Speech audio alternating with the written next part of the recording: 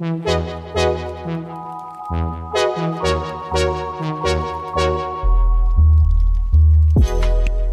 listening to Object of Sound from Sonos, the show where we bring you in tune with the music that shapes our culture. When music lives in the air, it's one thing, but when you know the undercurrents and the ideas that went into a song, when you can feel its weight, it becomes more meaningful.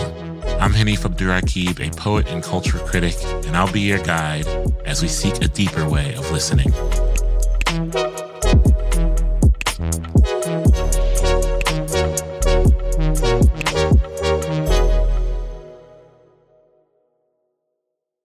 Growing up, my parents were always playing music in the house, in the car, and among the music that my parents played, I'm most thankful for the fact that at a very early age, I was introduced to songs that were not sung in the English language.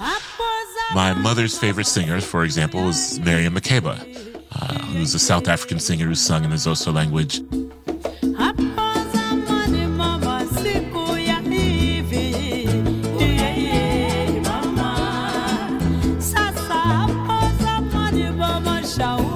Another one of my mother's favorite singers was Celia Cruz. La rumba me está llamando. Bongo, dile que ya voy. And peppered into that kind of catalog of songs were West African blues songs and Malayan music, artists like Ali Farka Touré.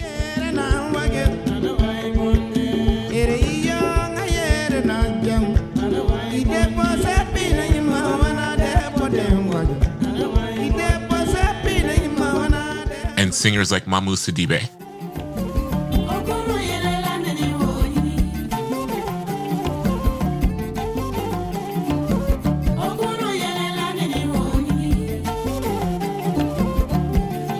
And while Malayan music has a long tradition of vocalists who are women, it has a rare tradition of women who also play instruments, though one artist who is defying that tradition and really shaping a new sound, a future-facing sound, is Fatoumata Diawara.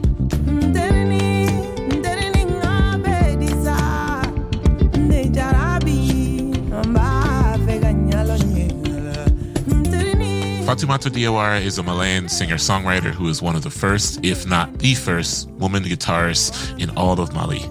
She left her home when she was 19 to pursue a career in acting in France. She began singing in clubs and cafes in Paris and fell in love with music.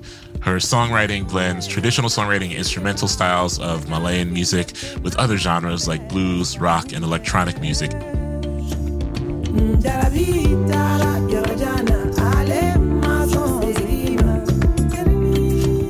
There's a kind of adventurousness to her music making where every song feels like it is fitting in as much of her exuberance around her influences as possible. You do hear elements of Nina Simone. You do hear elements of jazz. You do hear elements even, I think, of funk.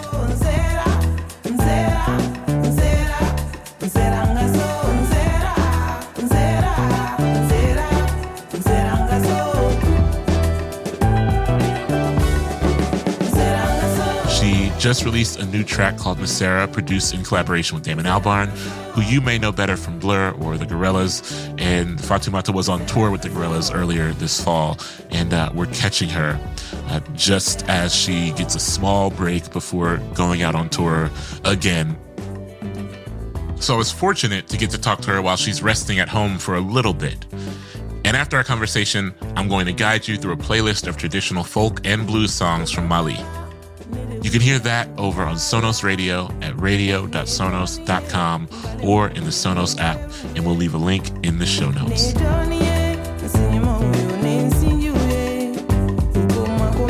And now, my conversation with Fatoumata Diawara. Fatoumata, thank you for joining me, and I'm excited to talk to you because I not only love your music, but I love I grew up listening to a lot of music out of the region that you're from, a lot of blues particularly. My parents listened to a lot of blues from Mali, and you're kind of an outlier because while, of course, a lot of women are vocalists in the region, there aren't a lot of women who are instrumentalists. And so I'm interested what you grew up listening to or what you grew up hearing and how your influences kind of pushed you towards the instrumental part of music making beyond just the vocal performance? So I can say in Mali, I didn't see so many women playing an instrument. It's not a kind of country where you're going to see a woman playing an instrument and singing in the same time. Most of the time, women we represent the voice. We are the vocals, the griot people. But the instrument part was, when I came to Paris, then I've been listening to Nina Simone for the first time. And especially her voice, the fact that the voice was super low, and also that she was playing a piano in the same time. And I was like shocked to see that. Oh, Cinnamon, where you gonna run to? Cinnamon, where you gonna run to? Where you gonna run to? All on that day, will I run to the rock? Then I was like, how this can be possible? A girl singing, but she's playing as well. That was new for me. Then I said, okay, everything is possible then. So I can keep singing as my ancestors and try to add an instrument as Nina Simone. Honestly, she was the first influence to me. You have you do a great cover of Sinner Man that I love. Oh, Cinnamon, where you gonna run to? Oh, Cinnamon, where you gonna run to? How long that day happen? Oh, Cinnamon, where you gonna run to? Oh, Cinnamon. Nina had this way of, I think, making songs feel both sinister and beautiful, and I think you really tapped into that with that cover. And you also have this incredible way of playing guitar, which feels natural and instinctive. And I was wondering if you can tell me about how you developed that style. The guitar came when I was in Paris, and it was one of my first tours. We had 3 or 4 gigs to do. And the guitar player at that time called a call just 2 days before the touring and saying that it would be able to come with me because I wasn't paying enough money, and he got another offer with more money. So he was proposing me to cancel the tour. And that changed totally my life. That was like the beginning of everything. I said, okay, I'm at the beginning of my career, and I have a lot to say and I have a lot to share. How a guitar player can ask me to stop my first tour, one of my first tour. Then I said, okay, this is the first time and it's not going to be the last one. I told the guy, no worry, it's fine. But thank you for waking me up. I thought that it was easy. I thought that people could be there anytime I wanted for my fight. That I saw that they have understood what I wanted for this world. Then I said, okay, be able to play even in front of 1 million people, but alone, with your voice and with maybe a guitar or a piano. I went to the market and I bought my first guitar and I decided to play. And since now, I'm learning by my own on the internet. So this way of playing, it's me. It represents still my fight as a woman, as a musician, as an African, as a lady on stage. You can recognize my type of playing because I didn't have a teacher. I'm my own teacher, and also I go on internet, on YouTube, and trying to see how I can learn do, re, mi, fa, sol, la, si, do, because I can't read the music, but I can feel it. Yeah, I think that explains why your playing feels so intuitive. It just feels like it's something that is being channeled through your body instead of kind of being mapped out. It's my freedom, guys. Yeah. My freedom, brother. It's very important for me. That changed totally my history. Totally. So now it's like I have no fear of going to sing and doing whatever I want, anything. I can go to collaborate with anybody in this world. and just me and my voice and the guitar. Can we talk about that freedom? You grew up in a tradition where it's rare for women to have a musical career like the one you've had, which leads me to wonder what kinds of pressures you were pushing against as a woman and as an artist growing up in Mali. I can, just a little bit, because I can write like 10 books about, even 100 books about my background. Because my mom was a great dancer. She was very famous. She was starting to be very, very famous when she was young. And the father decided to stop her career and to get her married to my father. And she was like 18 years old, very young. Then when she got married with my father, she kept dancing. She didn't stop dancing. She was dancing with my brother, who passed away. With my sister, she passed away as well. And I'm the number 3. And when I get born, she decided to stop dancing. It seems like I have to continue what she didn't achieve. And she was always telling me, but you're a girl, you're a girl, you're a girl. You have to get married soon. Normally in your tradition, at 19 years old, you have to get married. And I grew up with this mentality that 19 years old, your life should stop. I grew up with feeling myself like a man, needing to do things. I don't know why, but I have to learn. I have to be independent. I have to be free. So my freedom is like, I have a fear that somebody can take off my freedom. Yeah, thank you for getting into that and for being so open about that history. And I'm wondering how that shows up in your music. I mean, one of the things I came up understanding about the region that you have roots in is this tradition of songs of advice, the kind of songs where a singer or songwriter is sort of facing an audience or offering advice. And it does seem like so many of your songs are kind of in this tradition, like a woman speaking to someone younger. I'm thinking of songs like Uyanye.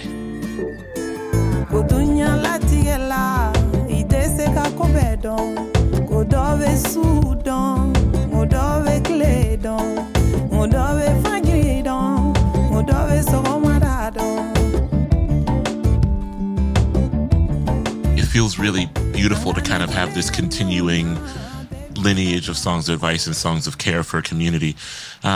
Is that something that is that kind of drives your songwriting process to kind of continue in that mode? Naturally. Every song is like a lot of reflections, because I can say that music came to me. I was dreaming to be an actress before. Right. I did a lot of movies in the past.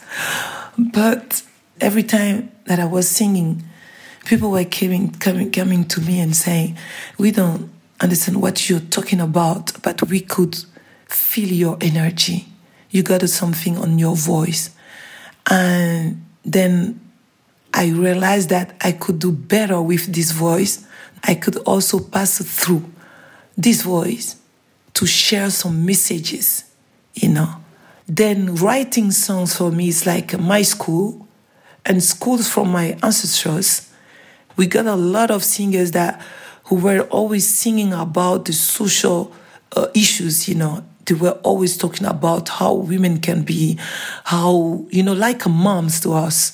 And many singers are like that, even Umu Sangare sometimes.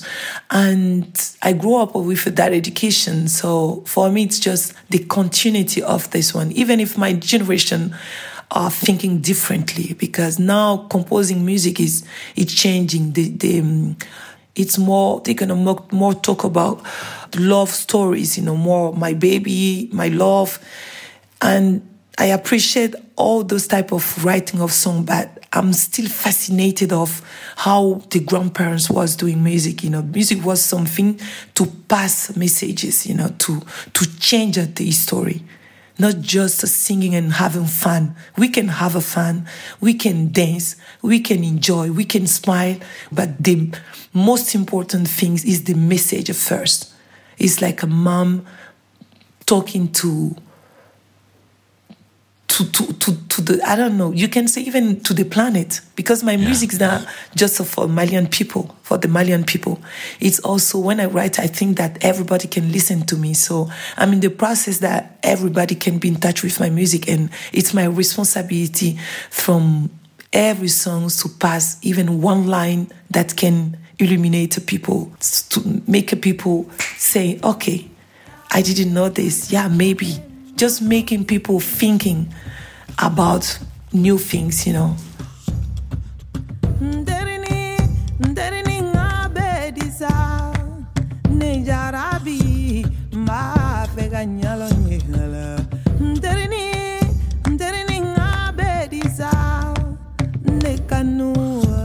I want to know. Your album process, at least for Fenfo, was you worked on that album for so long.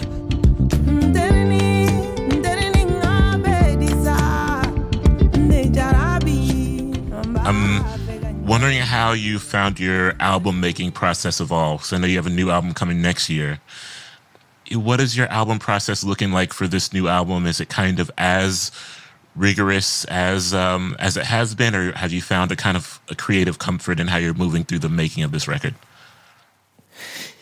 This record will be, it's incredible. I'm crying every day.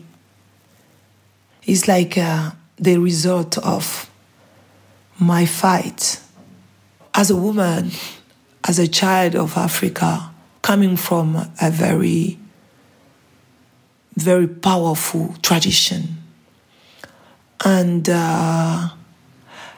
when I'm listening to the album, it's not finished yet, but it's almost done. We know where we're going.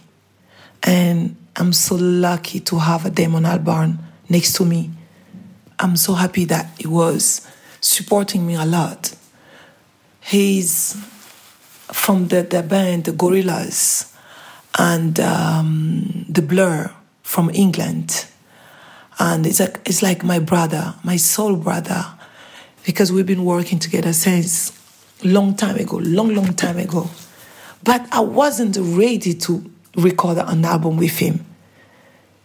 You know, it was our plan to work together since my first record, Fatou. But I've been always running away. I was always say, brother, okay, not yet.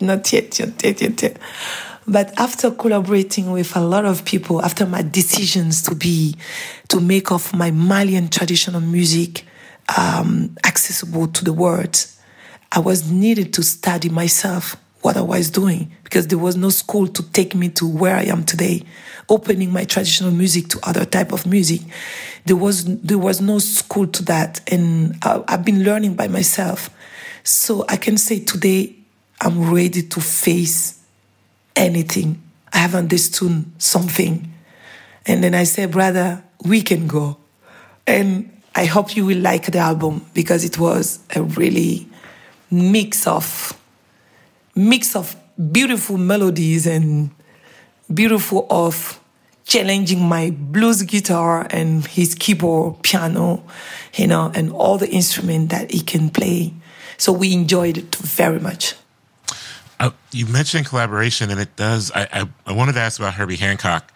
I love Herbie Hancock. You both worked together on his 2010 album, The Imagine Project. I hope someday you will join us in the world we'll live as we. It seems like you have this kind of malleable presence, this presence that can move through collaboration well.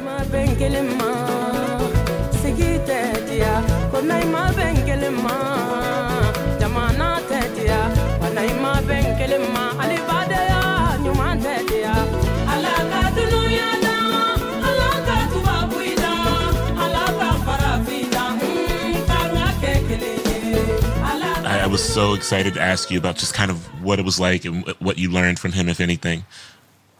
Oh, I learned from him how to combine my traditional music to what I can call Western music. When I got in touch for the first time with Herbie's music, for me it was like a far away. Far away. It's like it was sound very different into my ears, because it wasn't the way that I was, that I grew up with the blues, even if the jazz comes from the blues. But our blues have been traveling. The blues from Mali have been crossing the oceans, went to America. So with a time, things have been changing. And it was my duty to follow, to go to the new blues sound, the diversity, the power, and the development of the blues. So I decided to adapt myself to this music. So now I'm very familiar to the jazz music. I love it. And I think nowadays in Mali today, I can say I'm the first lady to be able to adapt herself to any type of music. And that is because it's a mentality. It's because I decided to be like that. Because I decided to learn from other people. I don't want to be closed-minded. I don't want to say, okay, the roots, its home is from my country and they have to come to me. No, I have to go to people too. I have to take these roots to the planet, to the world. It's a decision. Voila. Yeah. To kind of close this out, I'm interested in if you're listening to anything you're excited about, or if there's any musicians or any music or any musicians that you've been excited about that you've maybe been listening to on the road or that you're listening to right now that you're kind of settling back home for a little bit. Yes. But you're going to be disappointed, I don't know. Because you don't know nobody from who I'm listening to right now. No, I would love to hear the name of this artist. I love discovering new artists, even if I don't initially know them. That's kind of the spirit of the show. I spend my time listening to traditional music. It's incredible. I'm living my time, but in the same time living another time. I'm listening to people I don't even know their name. I go into internet and I try to looking for the traditional music from Mali, the old sound, how my grandmother was singing, how they were passionate to the music, how they were singing, with the bottom of their heart, the feeling necessary to learn from them. So I don't listen to new music. I'm sorry. I can tell you one name, but I don't know if you're going to find it. You can find on YouTube. I give you one name. It's like one guy that I listen to every time. It's like a repeat. It's like a loop. He's called, the guy is called Kawujara.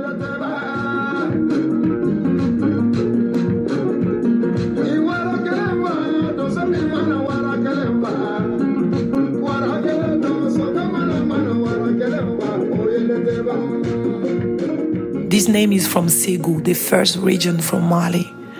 There is a type of music there, very close to our ancestral roots music. When I listen to that, I get connected and I feel very in peace with myself and feel in peace with my ancestors. And I don't know if you will like it. It's not well recorded. It's like, I'm sorry. It's really me. It's my process. It's like, voilà. Don't be surprised. You will say, what? She's listening to this. But you are not going to like it. I'm not sure. Oh, I feel like I would. I really did go listen to a lot of traditional Malayan folk in blues. And so I will seek that out. Thank you so much, Fatoumata. Thank you for talking. And thank you, my truly, brother. Inshallah, you enjoy your couple days at home, because I know that rest is. Thank you so much. Rest is at a premium when you're kind of on the road all the time. So I hope you get a little bit. In the same time, we need the road. Yeah. So it's like we have to get the balance, and we'll never get it. I know, but we're gonna try our best. And now for a final thought. We are currently in the midst of another perilous online moment where people are beginning to be concerned about the digital spaces that they inhabit, how long they will exist. I am talking about Twitter in this case, and what the lack of this space's existence will mean for permanence of our online lives, our online communities. And it caused me to kind of think back to when there was a call to or an urgency around divesting from Spotify. Now, what struck me was the reactions that some folks had to it, a reaction that revolved around, well, I don't want to leave this place because this is where all of the music is. Of course, Spotify is of great convenience, and Spotify does have a lot of music. But I really loved the moment in the interview where Fatoumata introduced the music of Kal Jarrah, who is someone I never heard of. And of course, if you go to Spotify, he's not there.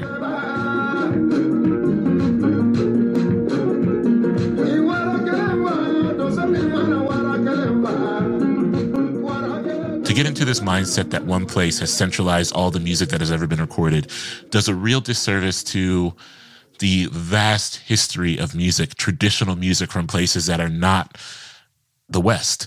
And beyond that, traditional modes of recording and sharing music that are not recorded quote unquote well. I'm using large scare quotes that you cannot see, but recorded well, and therefore do not have a home in a digital space like Spotify, but still exist on YouTube or exist via field recordings or exist in all of these ways that can be found, but it takes work to find them. There's a real pleasure that comes with the seeking out of music. And there's a real pleasure that comes with the labor of knowing that there is music that you have not heard that exists millennia before we existed, and there's music that is existing in places where we don't live, in places where we've perhaps never visited. There's traditional music. There is music deeply imbued with the history of a place that does not exist on a streaming platform. There is a world of music that even the most eager of music lovers have not heard or experienced, and I hope that we can seek that out.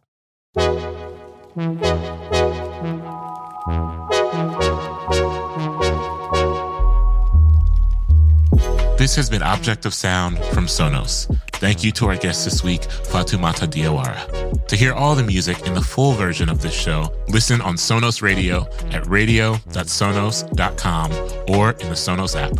If you like what you hear, go ahead and rate it and share it with your friends. This is a communal thing, music discovery. So tell us what you like about the show and what you're listening to. Let us know your thoughts in an email at objectofsound@sonos.com. You can follow the show at Object of Sound on Instagram.